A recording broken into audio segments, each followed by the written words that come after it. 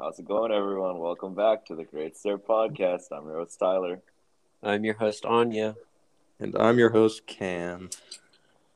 And today we're joined by two very special guests. Ethan. John Thompson. I'm here making some pasta. Hello, welcome. What kind of pasta are you making? This is your first question. Oh, what kind of pasta? I'm making some penne alla vodka. You know what I'm saying? Mm-hmm. Yeah, this is John's first time on the podcast. This is Ethan's second time. Yeah, this is Ethan's third. Ethan's been on many. Most podcasts I go on, they usually start by singing "Let Down" by Radiohead. So I'm a little disappointed so far, but it's been a warm welcome. Thank you, everyone. You're welcome. But Ethan and John here are filmmakers, and like we did with Ethan in the past where we talked about some short films, we're going to talk about another film by these two called Pretending, and then we will also get into a discussion of Everything Everywhere All at Once later. Another movie by a duo. Another duo movie. We had two duo movies. Yes, correct. Yeah, but we don't have the same first name, unfortunately. Yeah, that's true. Ethan and John is a pretty similar, same first name, though. I know, it's very sad. Plus, we make good movies. That's the other thing. Oh, okay. Let's calm down. Okay, continue. Okay, we got. I had to fire a quick shot in there just to get the audience riled up ready. But we're going to be talking about John and Ethan's short film called Pretending, which came out last year, fall 2021. Yeah. Yes, fall 2021. Correct. Mm-hmm. So, I guess to start it off right off the bat, before we start asking questions and talking about it, what was your conception? Like, how did you conceptualize the movie? Oh, Johnny.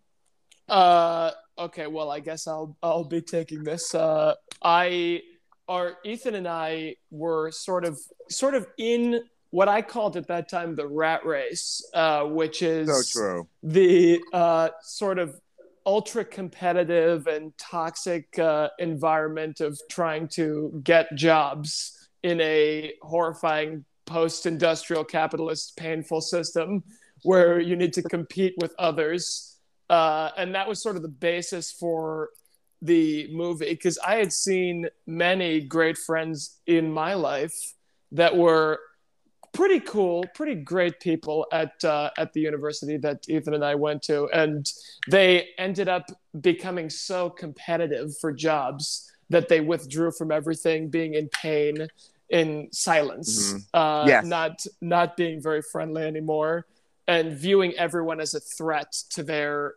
existence. So it was like sort of born out of that. And Ethan, what do you have to say about it? I completely agree. Great point. But we also we did have the main idea. Also, we just did that great thing where we just walked around campus and just discussed, and then we went to this room and we just started brainstorming violently and just coming up with ideas, rejecting some, loving others, and then we. Oh yes, I remember that. It was sort of like a beautiful walk and talk moment, sort of like a certain film, like Before Sunrise. You know. Yes, correct. That film. And walk around and be happy, discussing things. Exactly. It was inspired by that movie, but no, it was not. Unfortunately, inspired. Yes, by but when we walked and talked, and we ended at a building where we just went through the film over and over till we got an outline of it. Mm-hmm. Then me and John wrote the script violently. Well, you're just talking about the this is a very vague. It's more. I feel like we talk about what was inspirational. I guess. Oh well, I thought we were talking about the conception, building it from like a pillar. No, that's not what we're talking about. Well, I was. Okay, let's hand it back to the host. Okay, back to the host. Yeah, well, I guess like anything really, like inspiration too. Mm-hmm. Inspiration. Too, like both. Yeah, like how the idea built and like what it was inspired exactly. by. I feel like also it was at first it was just about the rat race. Like it was just that. And then I was like, then we were both like, we gotta push it a little bit. It can't just be we gotta put like you were obsessed with Appy Chat Pong at that point. Yeah. And you're like Appy Chat Pong were ascetical. Yes. And you were like, I need nature shots. And I was like, okay, let's well, it's also about the appreciation of the natural order. And it's like trying to, it's very unnatural, like trying to paint this the competitiveness of jobs and everything. It's like, I guess it's sort of natural in like the competition for resources, but it's also very unnatural to be fighting against fellow humans Yeah. in such Exactly. a like It's it's like with just the- very toxic. The movie's cut in like, well, the short is cut in like 2 parts. The first part is just the pathetic, like, I was about to get to that. oh yeah, exactly. But that's how we kind of did it. We wanted to be that huge thing where we chop it in half almost. Yeah, there's like a big turn in the film. Exactly, and people, like we wanted to show that it's not just the rat race. That was And the whole thing. The immediate thing to take away from this film is that it is titled after the Sweet Trip song "Pretending," which is an actual part of the film. So tell us. Yeah, honestly, how did you- it was a lot of the movie was inspired by that song too. Like the But I have to say though, we didn't. That was an afterthought because remember we were originally going to do "Milk" by Sweet Trip, and then we were like, actually, "Pretending" fits so much better. And then we'll we see. did- I had it maybe in mind secretly. We did. Remember you told me you're like, what about Milk? We were all loving, screaming, but then we're like pretending much better. Okay, correct. Correct. Yeah. Is that why? And that's why the movie is called Pretending. Exactly. Obviously. Yeah. Yeah. I think it came from us looking for a title. So Yeah. was the lead star of this film Carly? Was she going to cover Milk then? Well, Milk was just like a quick thing where we were like, what if we did it based off a song? And then we were thinking like, oh, we like the atmosphere of Milk, but then the lyrics of Pretending were much, much more like in line with what we were thinking. So I really like the title "Pretending" because, if I must say, because I would also agree this film is in 2 halves. I would say the first half of this film is about acts of pretending, and I can tell that might not have been an intentional choice, but I think it's beautiful because you have people pretending they want to do this. She contradicts herself in her speech. She doesn't even want this job. She's pretending. She's pretending to eliminate people. And it's just these occurrences until it screeches to a halt. And then you have this music swell. And it's beautiful. Exactly. Thank you. Well, that's I like- appreciate that. That's beautiful. yeah, thank you. Yeah. And there's one thing I did want to bring up too about this movie. There is a secret cameo from one an of the actor tops. in this movie. Of yeah, course. that people If- might yeah. know. Yeah. If anyone in the audience is familiar with Brian Jordan Alvarez, has been a great inspiration to me in my comedy and the sort of the humor of it. If you've ever seen Brian Jordan Alvarez's comedy stuff on YouTube, he's completely insane. True. But he's very absurd. Like his comedy is really about the absurdity of life. And I thought it fit. It was so amazing when I saw him too, and I was thinking about it after, like Yeah, and this was having just a him in it. coincidence. Yeah, it was a I complete don't. We didn't coincidence. bring Brian in just because his comedy line. No, was our that's film. why I was appreciating. I don't know. It was shocking. No one else knew who he was except for me. Yeah, the story was we were in a tiny mini coupe, 5 of us, and we're driving through the streets, and John starts screaming, "Look, it's Brian! Brian!" Yeah, And I was in the back where, if you're familiar with Mini Coopers, there's absolutely no legroom. I was stuffed in pretty much a box in the back of the car. Yes, my knees were bleeding. Oh my goodness. And he sees Brian, so he's like, "It's Brian," and I thought it was his friend Brian. So I rolled down the window, and I'm like, "Brian!" And he's like, "Hey," and he waves, and I was like, "Brian, hello, hello," and he starts blowing us kisses, and we're waving like Brian, and I was like, "Who was that?" And he was like, "That was Brian Jordan Alvarez," and then he starts screaming that he's famous, and then we're Yes. like, "Oh, that was fun." he's like probably a Z-list celebrity. Yeah, he's he's still on the list. What would the audience maybe know him from? If Will and Grace. I think he's Esteban in Will and Grace.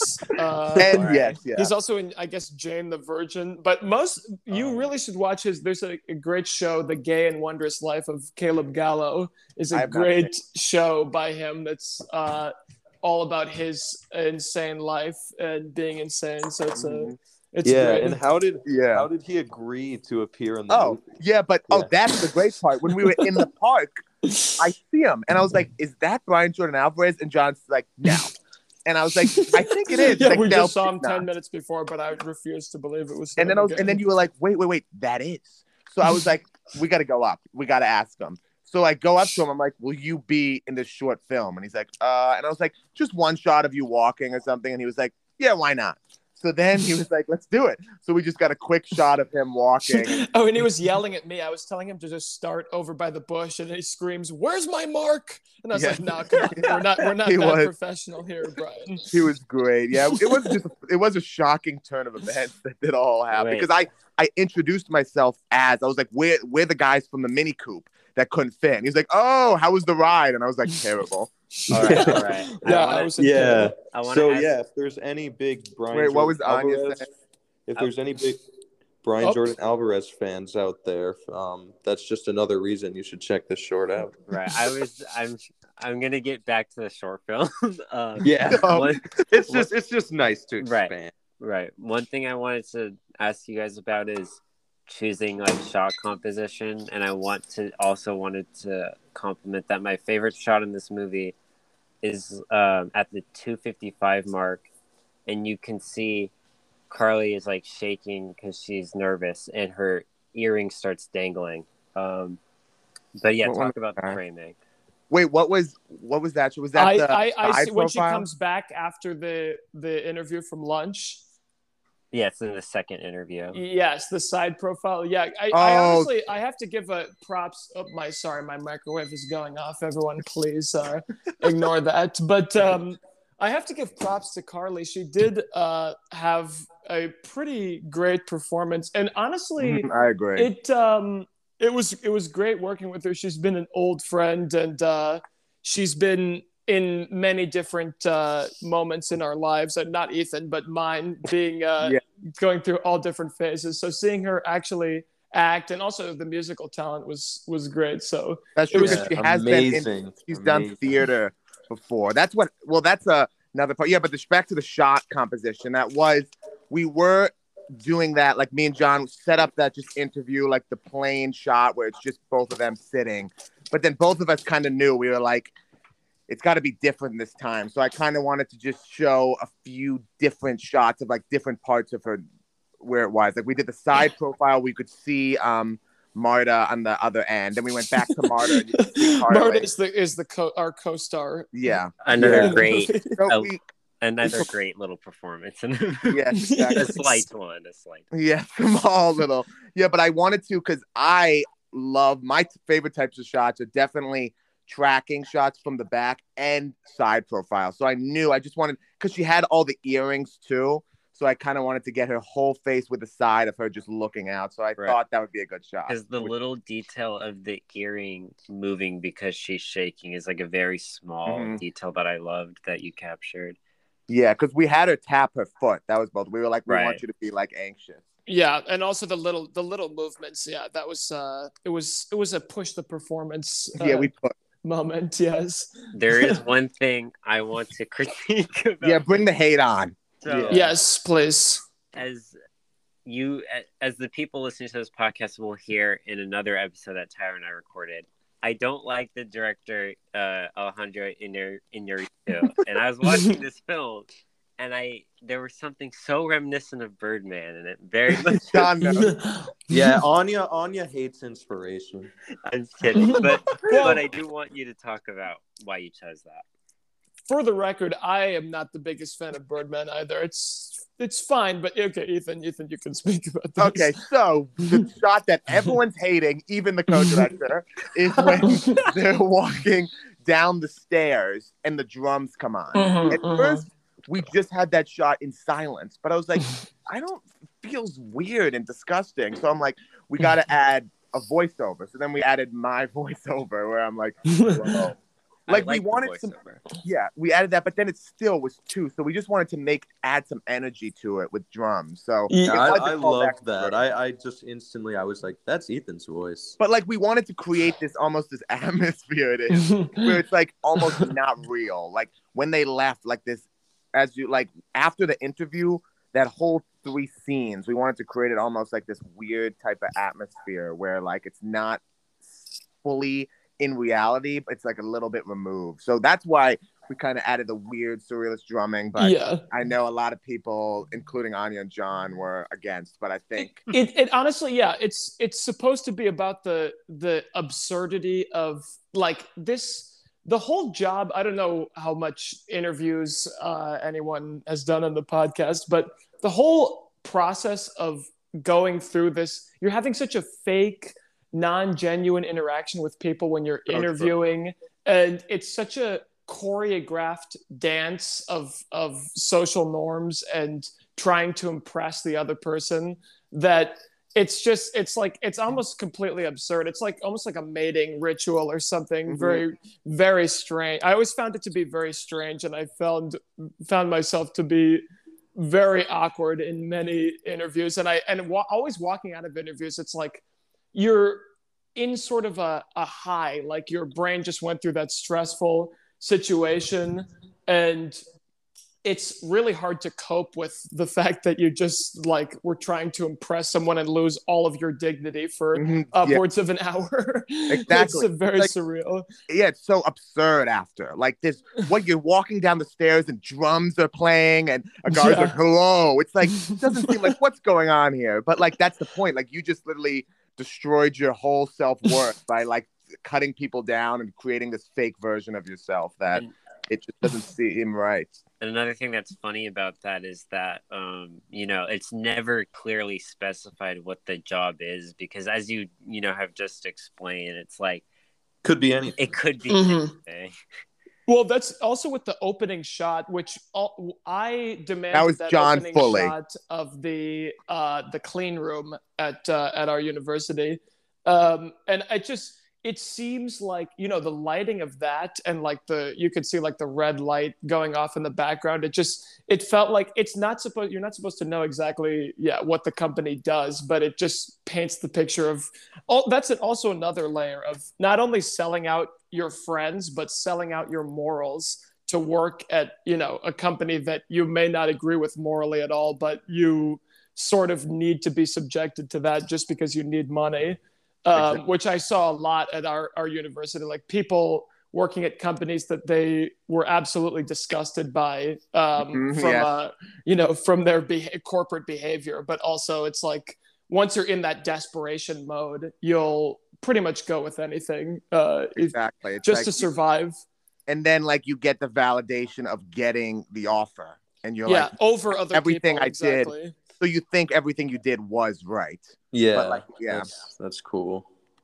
It was, you can justify it to yourself in that way. Yeah, because the validation that you get, you feel like, oh, at least one person thinks, but then you destroy relationships and destroy yourself. That's cool. Yeah, I didn't. Yeah, that's really cool. Yeah, this is. I don't know if Ethan, you were I was definitely going through that in my life with my. Oh, I'm job violently going. applications. I still am. So yeah. So it's just sort of a way for us to vent our feelings about the horrifying. Exactly. Each of the films it's something everyone. It can be relatable to like anyone. Everyone's gonna go through it at some point. I think all of our films at least we're all personal to both of us. We both put ourselves into each of them, at least a little at some point. Tried to. We tried. Yeah, maybe we flopped a few times, but still we tried. This is definitely my favorite, I think. It's like really grown on me. The more I watch it, like the better it gets. And I liked it the first time, but like I think it's grown to be my favorite of the shorts you guys made. Thank you, Cam. It's like thank you. I love the cover. Really nice. Like the cover of Pretending, the song, the sweet. Yeah, do you want to song. tell? I'll tell that story quickly. We had a different ending in mind before we heard the cover. It was more of a darker, kind of pathetic, like it was the last shot was gonna be a dark room, like an empty table with like no light, a dark room, kind of like she's done. She sold herself and it's over. But then we heard the cover and we just hear like it's so much full of life and you hear the humming at the end and we're like, we can't. Yeah, what's the story behind that? Like, how did you were you just like sing the song or did she? Well, she said, could you give us a demo? And she gave us like a quick 1 minute snippet of what it would be like. And we had our like first rough cut edit and we were like, no, we need to change this ending. So Then John in Atlanta, and I was like, he's called, and he's like, we gotta shake it up. So then we came up with the shot of her looking at the sunset and kind of being content, and like you can take that as you want, but we went through the same level of psychosis during the editing process that is shown in the film, because we were just trying to, also the timeline of the shooting and the editing and the production and everything got so screwed up because mostly, and it's ironic because the reason that a lot of it got cut short and we didn't have as much time editing as we wanted was because people were busy with job interviews. Yeah, that's so true. Carly had a job interview. Yeah. So that's why we didn't even we sacrificed the art for job interviews. Yeah, bro, we did, because like the main thing, if we had more time, we would have fixed the sound and like maybe color, a bunch of the color correcting. But still, we spent 20 hours maybe in the editing. We were dying in the editing room. We spent 2 or 3 long days in the editing room. Yeah. That's cool. All right. Yeah, I think that's good. Thank you. Pretending. Yeah, if you guys haven't seen it, you guys should go watch it. What's the YouTube channel it's on called again? Interesting concept. I believe it's still called. Yeah, and great. We can insert a link on we'll insert a link. On the Spotify podcast, we can insert a link for the short and the music, the cover. Yes, everyone. Yep, please check it out and pay us millions. So just very briefly, the things that I had to say, not even directly about Pretending itself, is that the Pretending cover in the movie, it's on Bandcamp, correct? Correct. Yes. Okay, so yes. So for anyone, I believe I knew that, but just for any listeners, we'll have that link there too, in case you'd like to listen to it. It's a great cover. The other comment I was going to make is that it was funny that Anya brought up Birdman again when we're talking about an Ethan film, because I remember about 7.5, 8 or 9 months ago now, a long time. When we did the episode about I don't remember what movie it was. Was it Moonflower? Moonflower, correct. Yeah, it was about Moonflower. We talked about we talked about Free Guy and Don't Breathe 2 in the episode too. I fucking remember good episode. Us having the talk of Anya mentioning Alejandro Gonzalez Iñárritu and fucking Birdman again. So I think it's really funny that came up twice. I probably defended it violently. Oh my goodness. Yeah, I distinctly remember Alejandro is a great man coming out of. He is a great man. Yeah. He's an okay man, I would say. Great. Out of the 3 amigos, he is number 2, though. So, all right, let Tyler continue. Okay, so that's basically all I wanted to say. I just had a couple comments to make. Yes. Yeah, good boy, Tyler. All right, I'll transition. Okay. Does Tyler want to transition? Okay, so every once in a while, we get a movie that many individuals agree on, and very clearly so, because right now, at the time of recording, this is the highest rated movie of all time on Letterboxd. Recency bias aside, it's what it is, and there comes a time when not all of us agree on the same movie. So that is what wound up happening with the new film from Daniels, Everything Everywhere All at Once. We have a near even split. Besides Ben has not seen this movie. But Marlon has. Four of us have. The other 4 podcast members have.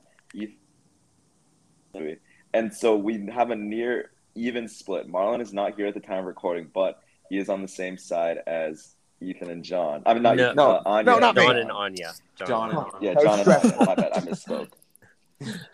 And then on the other hand, we have Ethan, Cam, and Tyler who really enjoy the movie. Yeah, so you spoiled it, Anya. Way to go. Yeah, so there's a war about to happen. I think the way we should start this out is everyone go around individually and each say a few sentences or a little bit about what you thought about this movie, and then we'll get into the discussion. Yes, a brief capsule. So how about our guests? How about our guests start? Yeah, let's let I want John to go first. You want me? You want to start it off on a sour note, don't you? Yes. Let's hear it. I have a very quick 2-word summary of Everything Everywhere All at Once. And it was given to me by my other good friend Jonathan, who hopefully will be listening to this podcast. But Jonathan, he, after watching the film, he said to me, browsing Reddit. That is how he felt watching the movie. And, that might be petty. That might be, sort of surface level. But, I mean, it's just the humor was, it's the same in Swiss Army Man with the farting corpse. I mean, it's like, it's just not, that is not really my brand of humor, I guess. And I just think what the movie accomplished was done much better in other movies. For example, Minari is a fantastic movie about the Asian American experience. And that's, I won't say anything else. We could dive into it deeper. I also was not a big fan of the sort of nihilistic perspective it takes on life. But Ethan, my what turn. did you think? I was on the exact opposite of that spectrum. So I was thinking it was one of the top films on the Asian American experience and non-nihilistic. But besides that, I thought that it was just a type of movie. I enjoyed Swiss Army Man a lot. So I thought it was like a quirky, kind of weird type of humor. I know it's not for everyone. It definitely isn't for everyone. But I thought the way that they just, like, that's what some movies can be. They went above and beyond on everything. They didn't hold back on one thing, and they really were able to push you into this kind of like state of comfort with like this humor, so silly. Like whenever there's something super silly, you kind of get in that comfort zone. But then they're able to like almost assault you with the emotion. So I thought for me personally, I really related to that style where I kind of like that type of humor. And then I really enjoyed the more sentimental parts. And I really enjoyed the message that they had at the end about kindness and like being able to enjoy all the little stuff, even if you think in your head that nothing matters. But that's just my point. All right, I guess. Hated it. I guess Cam, I'll go next. Yeah, I'm on the same term as Ethan. Really, I loved the movie. I loved Swiss Army Man as well. I kind of agree about the humor. The humor in this movie, it's not like intelligent humor. It's a lot of goofy, silly humor that just worked for me. And I found myself laughing a lot, but when I wasn't laughing, all the emotional stuff were really, I don't know, really got to me. And the performances all around were really great. We'll dive into the performances probably in a little bit, but all around, I thought the main cast did a great job playing these characters, and yeah, I loved the movie. I really did. All right, Yeah, so next, Tyler. Yeah, okay, so I saw this movie quite a while ago now, and I keep coming back to it and thinking because, usually when things like this happen, like this is the highest rated movie on Letterboxd, like it happens very frequently with big movies. Like obviously, like a movie like Avengers or Spider-Man or something like that is not the same type of big movie as this. But I feel like there's always going to be a part of basically everyone that's a part of online communities and things like this, that when something is receiving so much hype, you almost need to question it a little bit. And I do think that this movie does deserve the hype because I think that that the stories that are present in today's world are like, and John made a good point about this movie having certain nihilistic outlooks on life. I think that what's interesting to me is that I feel like in the end, the message is almost about accepting this nihilistic outlook on life and having to view it and having to just take it as it is and live life for you and what you love. And I think that was a really powerful message. So I do think this movie deserves the hype. I think that what is strongest about this movie is not even really like obviously the central multiverse theme is pretty creative and well done. Like I wouldn't be saying all these good things about the movie. Well done and enjoyable because that is what it is. It's a comedy with action and things along those lines. And Yeah. I think that circling back, about a month ago, maybe, Anya, Ben, and I did an episode about Turning Red, and I mentioned in it that I thought the messages in that movie were pretty affecting because of how they dealt with generational trauma, especially in the Asian American community. Because I found myself connecting a lot to that. That's the community I'm part of, and I felt that in this movie I was almost a lot more struck in. I don't really know. The Taken by word it. is not really. Yeah, taken by it because Taken. Taken 2. yeah, I sort of felt like it wasn't that like, oh, this movie's so much more profound, but it was like it's hard for me to say. Like it just felt like there were things about this movie that felt just very visceral and reflective of real life to me, that despite all the silliness, it just wound up totally winning me over in that regard. All right. So I'll end real quick before we get into the discussion. I did not like this movie, so I'm more along the lines of John. I felt this was a very, like, I appreciate earnest movies, and I do like those aspects of this film, but I found it was very, like, saccharine and kind of, like, inert, and that, like, annoyed me about it. The filmmaking itself could be perceived as interesting. This is cynical. Like, if you've never seen movies before, like I wish I was taken by it. I also didn't like this movie's takes on like using film canon nostalgia. I thought it was very sloppy, kind of like True. no detail to it, in my opinion. And like I know people were kind of talking about like the outlook at the end of the movie. And like again, John described as nihilistic, and I kind of am a little more in agreement there, because like while I do appreciate again like it wanting to like promote kindness, it kind of felt like a movie about just being complacent, and that like you shouldn't even bother to question your reality, and especially for like having the crux of the movie like being about like a parent and like inflicting pain upon her queer daughter. I thought having the complacency aspect at the end was like really kind of rude. And I thought it was just kind of, like I didn't like that. I thought that was just kind of like cheapening. Like it, and even at that, like the emotional aspects of this movie are used as like a crux that are so cheapened by wanting to give you visual eye candy instead of doing something satisfying with the emotional core of it. So I didn't like this movie that much. All right. And that's the podcast. Yeah, we're done. Okay.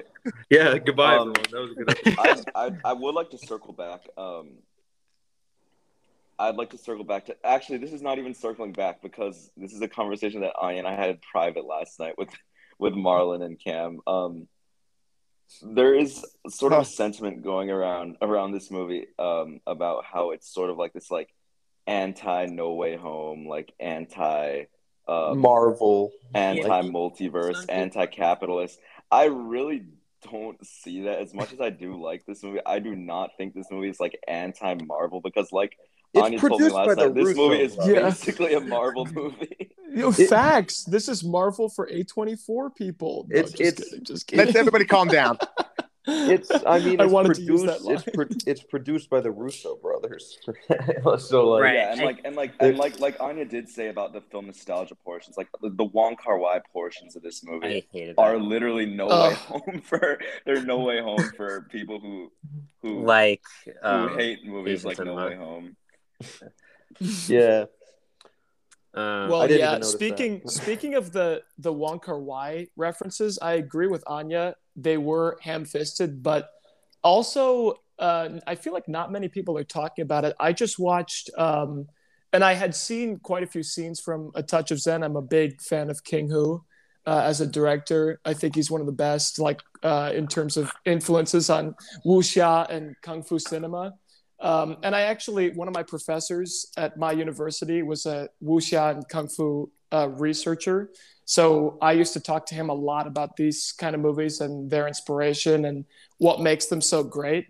And I just don't feel like the way that they use that scene, they cut to them in the bamboo fighting. Yeah. And it's like that part in A Touch of Zen is so like subtle and so built up. It's like you build up all the way to that fight scene and it's like, a huge payoff. Whereas I feel like it was just like shoved in there. So, people that know can say, oh, look, it's the movie that I like, where there's no really reason why that needed to be in there. Well, I want to close the chapter on the Wong Kar-wai thing very quick so I don't keep thinking about it. One reason I don't like its placement in the film as a whole is that, when I think of Wong Kar-wai as a filmmaker and I think about how he is a auteur who is interested in miscommunication and just very subtle expressionistic things. This is a movie that's doing the complete opposite of that. So when the movie tries to indulge in it, it's jarring. And the King Theater thing, I haven't seen Touch of Zen. I've seen Dragon Inn. I can understand where you're coming from, but I do still think, I don't know. I wasn't a huge fan. Yeah, I agree with that. Well, what I just wanted to say though, I know there's a lot of hate against all the references they did, but I think there shouldn't be I get where the hate's coming from, but having these classic films, they did 2001: A Space Odyssey, they did In the Mood for Love, Chungking Express, what other one, Dragon Inn, all those. But I don't like people hold these films on if anyone even touches them or tries to do homage to them, you can't live up to them, so you shouldn't even try. That's not what I'm saying, though. Yeah. Oh no, but it seems like you guys it's such a big Touch of Zen had this big moment. It's doing it what I'll say in response to that is I'm not saying you can't do it. I'm saying when you don't even acknowledge what's interesting about that material from a zeitgeist perspective, it's just confusing.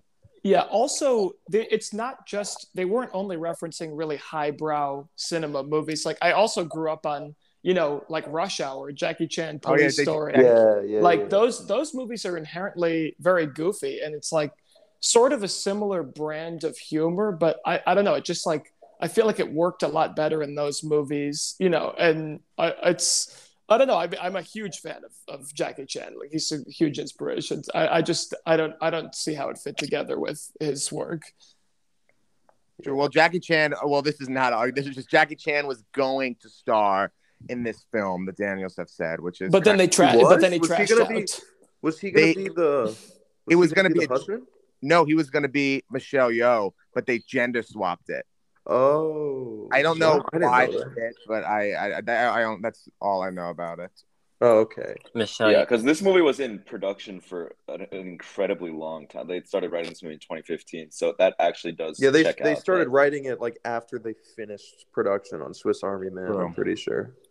Yes. Okay, let's move on to the performances. I think we should talk about. Well, also, but before I want to just talk about the nihilistic because it seems like no, that can be the big payoff at the end. Yeah. Okay. Yeah, because John and Anya say it's completely nihilistic, and I think it's one of the least nihilistic. Okay. You can just take some deep breaths and no, I'm not taking any deep breaths. We can talk about this now. Yeah. Okay, let's go. Yeah, let's do the performances. I agree. Yeah. I loved the performances in these movies. I like Michelle Yeoh.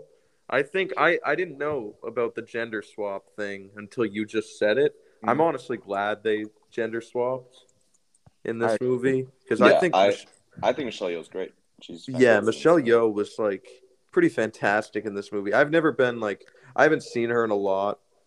I know she's in she's in Crouching Tiger, Hidden Dragon, right? Yes. Yeah, and I know she's her best performance. Long time. Yeah, she was in Shang-Chi. She was in Shang-Chi recently, and Crazy Rich Asians. Yeah. But I don't know. She I fell in love with her in this movie. She was so good. I I thought agree. it was such a like nice performance. Like she was such a I And don't know. it's very subtle. Like, there's a few scenes where she needs to convey that kind of shift, her emotional arc, where Yeah. she has to make a decision to do something. And you see it, she has to do it all on her face, where Yeah, like, it was such a humane performance. mhm. And I really, really loved her in it. But the standout for me, like the standout was I'm gonna butcher his name, Tyler. Ke Kwan. Yeah, Ke Kwan. He Yeah, I mean I I agree. grew up watching the Indiana Jones movies and I always loved Short Round. He's like I had no idea what happened to that actor. Like he hasn't been in a lot Yeah, and the recently. interesting thing is he never even took a break. He just said that he just stopped getting offered roles. Like Yeah, there was no real reason. his performance really blew me away in this movie. Like the way he shifts, character, like from the one version of himself to the other. Like what did they call it? They had a name for it. Jumping, I think. But like Yeah, the universes, they switched like identities. yeah. That was so unique the way they did that, and I don't know, just the fighting scenes that he would, the face expressions and I don't know his performance. He was the standout for me. I really want to see him in more movies now. I think Yeah, he's great. I agree that he was the standout performance of this movie. And the thing is I think that what is really a testament to these three leads, three leads. I should mention Stephanie Sue. Yeah, Yeah, I thought she was really good in this movie. This is really her. big I don't role. want to say meaty role, like maybe like a sizable role because she was in Shang-Chi. She didn't have anything to do in that movie though. But Yeah, this is I definite. yeah, and it was. I think that it's a testament because I feel like it's very easy to fall in love with performances that are like quote unquote the most acting. Like this Yeah, movie is a movie where um there's There's a lot of each like yeah pushing the act. each lead has to play at least like five seven, different like versions yeah, like of. 7 or 8 different characters, and most of them, not all of them have like sizable screen time, but like most of Yeah, them like do get Jamie a Lee good amount of Curtis and screen James time. Hong, for example. Yeah, Yeah, I do have to say, I think it shows its best range. The character in the Wong Kar-wai reference, where he's talking about like kindness and stuff, and he's in the tux with the glasses. At first, I almost didn't recognize him because Yeah, me neither. I was gonna say that. yeah, That was the yeah, big. he Yeah. oh, his performance being like loud and goofy to fully toned down and pulled back, where he can just say the lines and just act like you can tell you couldn't even tell it's him, but right when he starts speaking, you're like, You're like, that's that's him. Yeah, I didn't yeah. recognize it was him What either. I'll say is if I like anything about this movie, it is the performances. I think it's a lovely cast because you have good actors when they can perform anything without hubris, and I think everybody in this cast does that, and especially Ke Kwan. I think again, as much as I don't really like the script of this movie, I think everybody is doing their Everybody's best giving it their all. in a Like it's movie that I think is full of hubris, which is annoying. I will say, from my great perspective, not really. James Hong is a gem. First of all, you cannot say anything against James. He's fantastic. And I did like Michelle Yeoh, and everybody else, but I gotta say the daughter Stephanie Shu, like I was not a big fan of her performance, especially in the last scene, where she's getting into the car. I don't know. It did not really feel genuine to me. Everybody else was great. I agree. Well, what did you think of the scene? Do you know after the mother says like you need to lose weight, and then there's a scene of her driving, and it's like from the mirror, and it's just her driving, and it's like she's about to cry, but she doesn't. That was all right. I don't know. I was not in love with her. She's fine. She's fine. It was like James Hong though, oh that man, love him. I need to just like, oh, that would be great. Give him a big hug. What a great man. All right. He was good in the movie. He was really good. I liked him. He's fantastic. Yeah, The scene when he was in like the rocket wheelchair.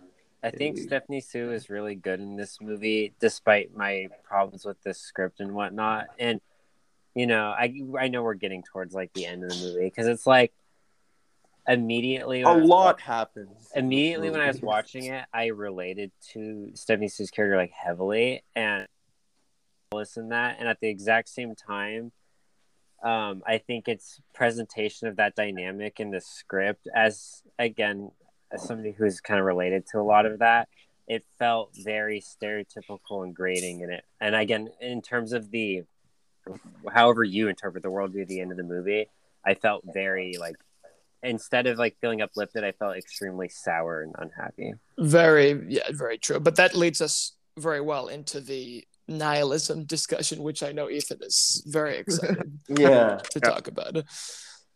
Yeah, it is. Oh, actually, so if we're gonna right before we jump into the nihilism discussion, I would like to throw in a couple more things that are just thoughts that I had.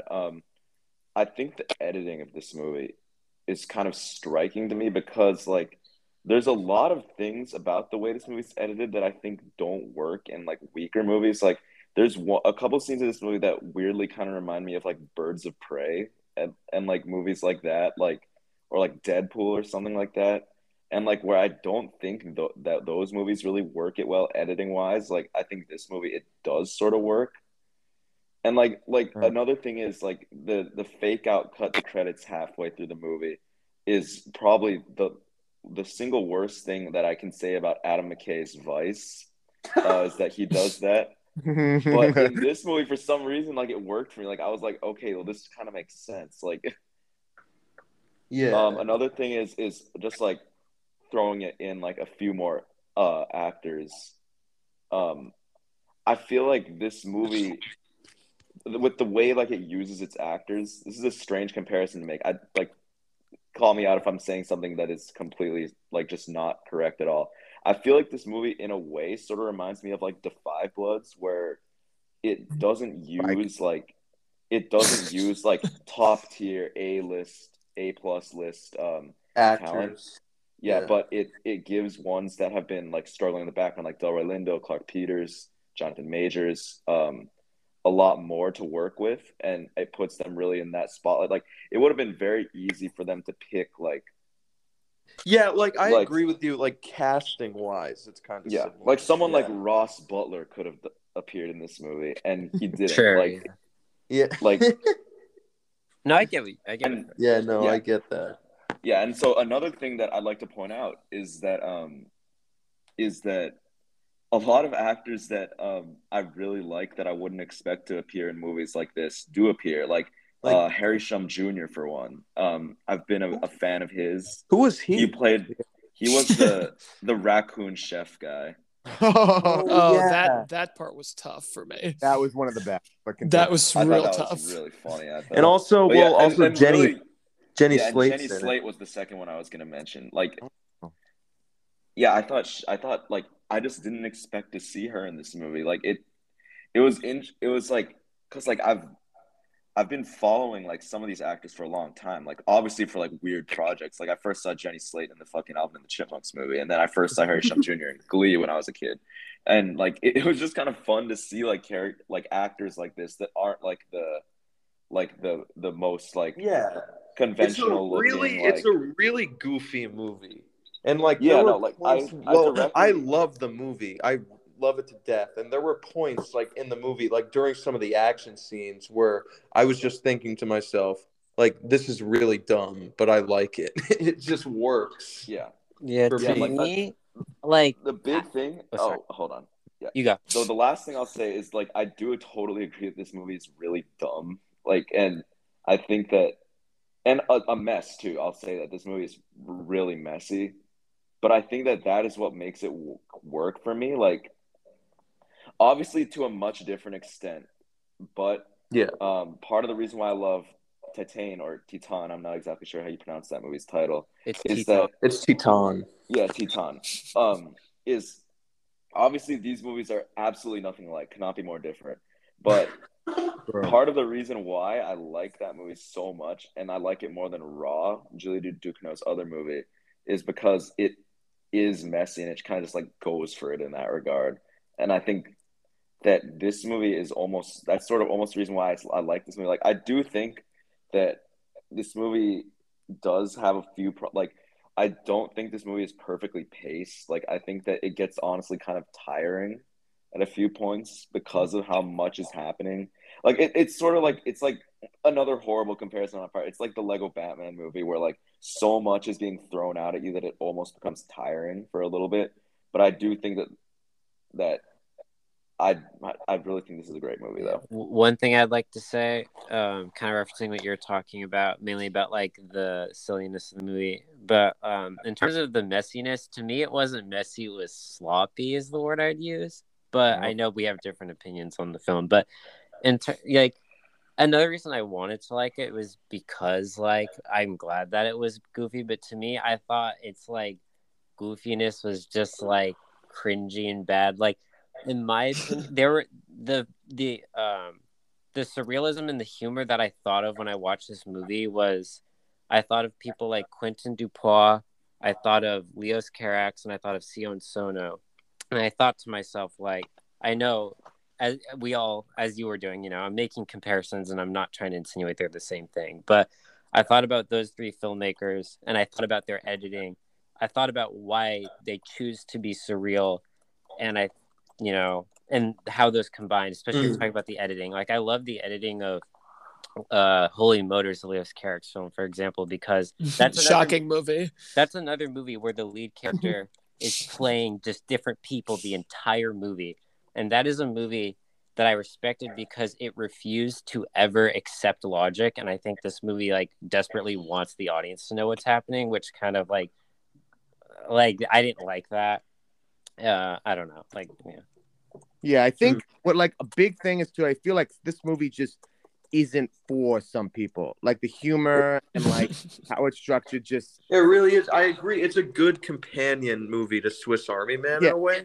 Like that should be your intro, and if you hate that, then maybe skip it. But the thing is, Anya does like Swiss Army Man. That's true. Right? Yeah, I like that movie. Ethan was trying to first he was saying, "Oh, you're gonna love this," to me, and then after talking about the trailer for like 20 seconds to him, he's like, "Actually, maybe you shouldn't see the movie." Yeah, I was like, I predict you're gonna give it a 1, and no, you predicted 1.5, so you were pretty optimistic. Yeah. By the way, quick shout out: there won't be a great stare average for this movie until Ben sees it, just because we know Ben is gonna see the movie. Yeah. So, at the moment, also, the funny thing is he is the tiebreaker because, like we said, Marlon hates this movie too. He gave it a 1. Oh, Marlon, a man after my own heart. Well, all right. Yeah. Now this is kind of like I'm just sitting here right now. I'm realizing how fucking like crazy this kind of is because like when I saw this movie, I was like, there's no way that this is gonna cause like a podcast civil war like some other movies have in the past. And now here we are. We've been talking about this movie for 35 minutes now.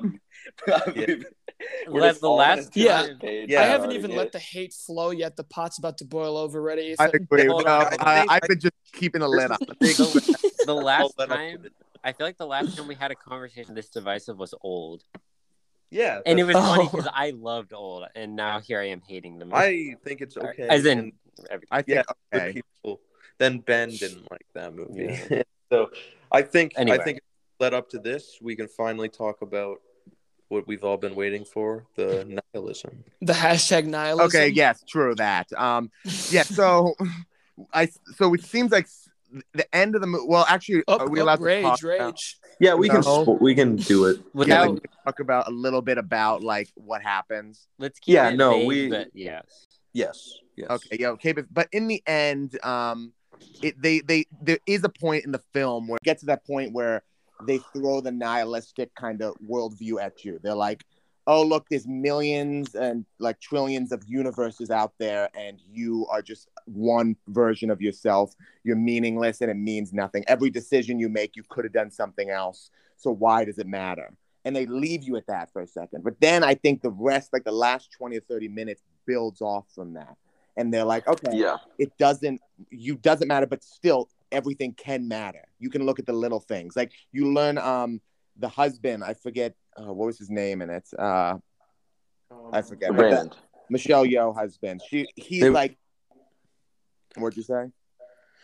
It was it started with a W, I think. Waymond. Waymond. So he was like, so he the whole time it starts off, I think the build off is from him, where he's like, oh, everyone thinks kindness is naive and weak, but I use it as a tool because like even though like my life could be this way, I'm always going to be kind the best way I could. So then it starts off just layering that with you, and then we get to Michelle Yeoh's character, and she's like, she starts to realize like I could be anywhere. I have the power in my head to go any place, anywhere, and like I could just literally destroy my life. Like she gets to the point where she's in the laundromat breaking it down. She starts breaking everything. Yeah, and then you see that like when you again, her husband does like the one act of kindness and just talks to someone, and she's like, okay, that little thing. She realizes that okay, maybe things don't matter. Maybe I am just this tiny speck, but like every little thing can be a moment of beauty if you make it that way. You can choose to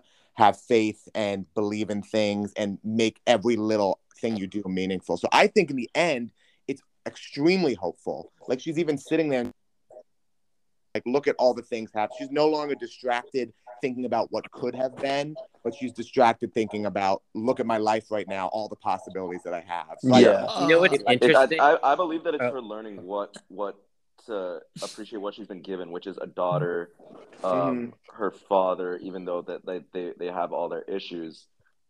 She learns by the end that she was put in this world at the same time as them in this universe, and that all she wants is to be with them at this point in this universe. Exactly. One thing, Ethan, I'm going to say this really quick, and then I'll be done. Oh, no, go ahead. I'm going to go on the rage train soon. But yeah, I want this to be my last comment about the movie. I think Ethan, the way you described the ending is what I saw in a completely different movie that I think this movie didn't do, which was when you talk about, like, I don't have a problem with the movie saying, like, people are meaningless. I agree with that to some degree. Again, I didn't like the complacency of it, of just deal with, like, not deliberately, but, like, almost like you're just going to have to accept, like, oppression and stuff like that, which I don't agree with. Like, when it comes to, like, kindness and accepting small things in terms of recognizing that, when you described it, that reminds me of Kim Min-hee's character in The Day After, and I won't do a whole breakdown of a completely different movie, but like I feel like that's a movie that like that takes that ideology that you described and does it much better, because at the same time she is somebody in that movie who appreciates the little things in the world, and she has faith in her own self, and at the exact same time she will not take complacency and she will not be put down. Like, it doesn't matter that people are meaningless, but like people, you know, especially marginalized people, like, I don't like, it's not about like succumbing. It's about perseverance and kindness equally. Anyway, I think this movie doesn't do that well, in my opinion. I agree completely, and I want to add to that. Obviously, I'm not as well versed in the great Hong Sang-soo filmography, but I will relate the part to accepting that family is really the most important thing that matters. And I don't know. I mean, it's just like, I see so many parallels between this and Minari.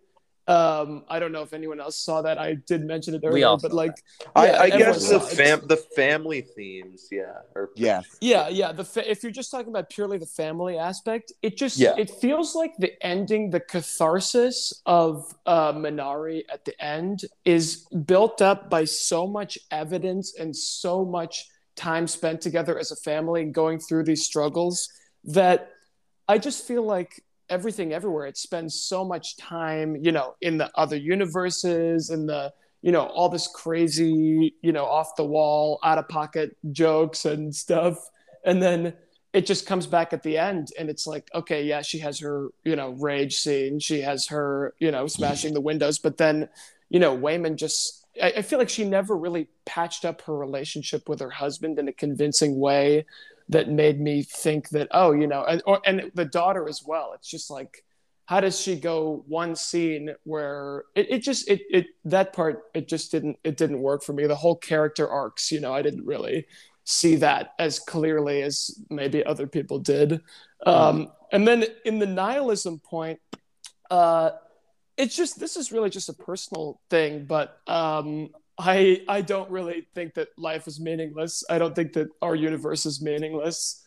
I don't think that the Earth is meaningless, and the humanity is. So that was anytime a movie gets into that, I usually disagree with it. And I just, if I were to believe that the Earth and the universe we live in is meaningless and we're insignificant, the natural conclusion of that is not treat everyone with kindness. Yeah, it's a contradiction. Exactly. That doesn't follow logically in my head. So that's just, maybe other people, have a different perspective on that, but that's never really been my philosophy. Well, I think in the end, I agree. I don't think the universe is meaningless. I think it's saying it's not in the end, because she's looking around. The first scene, remember, she's sitting there just like zoned with her out. family. Yeah. Yeah, and she's the second scene. When she's zoned out doing the taxes. Oh, yeah. They're like, "Oh, you're always zoned out." But then the end, she's now zoned out for a totally different reason. She's looking around. She's with her husband, her father, her kid, and she's like, everything has meaning. She's looking around like every little moment, every act of kindness, everything is full of meaning. What about the whole rock scene and all that pain? The rock scene, I was not doing it. Yeah, that's what I mean. That's the point where they were laying it out, kind of like bombarding you, saying like nothing matters, because that's what it's like. You just like, if you go into that deep thought where you're like, oh my gosh, I'm so small, blah blah, in the universe, you get into that headspace, and then it's like, but look, go to the smaller scale, the huge shift when he does that one act of kindness where he's just like, he talks to someone, and she's like, what did you do? How did you change your mind? He's like, I talked to her. Like, and she's like, oh, that's all you need to do. Like, just small little moments give so much meaning to life. So I felt like in the end, I know, like, you can take it. I feel like it seems contradictory. Like, if you're going through that movie and the whole time you're already like, oh, I'm not agreeing. Like, I feel like you can't. That's saying like, oh, nothing matters. But I personally felt like in the end it was saying like everything matters. I don't know about it. It just, I feel like it's saying that things matter in a different way than what you want and what you need. Yes. But because like you said, Michelle Yeoh's character has sort of like this viewpoint for the whole movie that like, oh, I wish my life wound up like this. I wish my life wound up like this. I shouldn't have never left China. I shouldn't have never married Wayman. But I like you said, the ending is her realizing that this is what her Evelyn needed, as Evelyn, this needed to happen in order to find happiness. Like, and I don't think that that's nihilistic at all, honestly. I think that, well, yeah, I just think the battle at the end it's really, so it's the donut, right? The quote unquote everything donut. The bagel. Yeah. The bagel. Sorry, bagel. why the fuck did I say donut? Anyway, the bagel, the everything bagel. It's like, I thought the way I interpret it was the daughter is saying, oh, everything is meaningless, so I'm just gonna destroy myself and commit suicide by jumping into the donut. But the mother is fighting back against that and saying, no, everything is like meaningless, so that's why we should try to be kind and be happy. And I thought that was sort of the two sides raging against each other at the end of the movie. It's like the conclusion that you draw from it, not so much whether life has meaning inherently or not. Or because I don't think they really ever said, because of this, life has meaning. Whereas I feel like, at the end of other movies, one being Minari, is like that's the meaning is drawn from your strong bonds to your family. That's where you can gain meaning from that. Whereas it's like this one, it's like, nah, just screw it, So I was hating. I was on the hate train. I was raging. I was on a love train going the other way. You guys need to see the day that's after. the beauty of this movie. You can. It's, What? that's I the was beauty saying, of watch this the movie. day Everyone will get. Okay, I will watch The Day After I will immediately and too. probably love immediately. Like everyone will get something different from this movie. I agree. Like, I think we can like end it too. Like, this Yeah, movie, I let's wrap up. think, is not for like everyone. Like, I think just the humor and the style and kind of the over the topness. Some people just You could may find not similar humor Which is why in it a really Family does Guy surprise me. episode. Which is why That's it really why. does surprise me. Yeah, isn't? Do you guys kind of agree that it is honestly surprising that this is I like agree. the number 4.6 one highest is rated high. movie I ever? thought. don't. I mean, I don't think it's surprising at all. Oh, that's a very sad viewpoint. I thought it was very shocking that it was so high because I was like, "Has this really what we've become?" I was But also, disgusted, raging. look at the other movies up there. Like Come and See. Like, that's not a movie for everyone. Like, Yeah, people are gonna that's watch true. that and say, Yeah. "That's disturbing. What was that?" and hate it. Like, I think there's just these movies. Like, there's just some I think audience. this Yeah, movie except appeals that to the- I amazing think lady this- me and Ethan encountered at the movie theaters once, This who movie- loved Come and See. In my opinion, this movie hits is for the target demographic of youth that use Letterboxd. Yeah, correct. So that's very, why I'm not very surprised. true. Browsing That's Reddit. But still on IMDb, it's highly rated too, which is shocking because that's like old white men who are still on there. Yeah, that's true. Yeah. Or Oh, people and that like- just like don't know how to use Speaking of computers. Letterboxd, the Great Stare podcast now has a Letterboxd. That's a account. good way to wrap You can up this follow trip. it. Yeah. You can follow it. It's just the Great Stare podcast on Letterboxd, and yeah, We you have can see all our recommendation episodes and lists stuff. each Yeah, we all have our recommendation list. You can check it out. Anyways, yeah. So that concludes our discussion on two different films. Yeah. Thank you for joining, you two. Sorry. Thank you for Yeah, having we're us. looking I'm forward. loving my outlet to rage. It's always fun.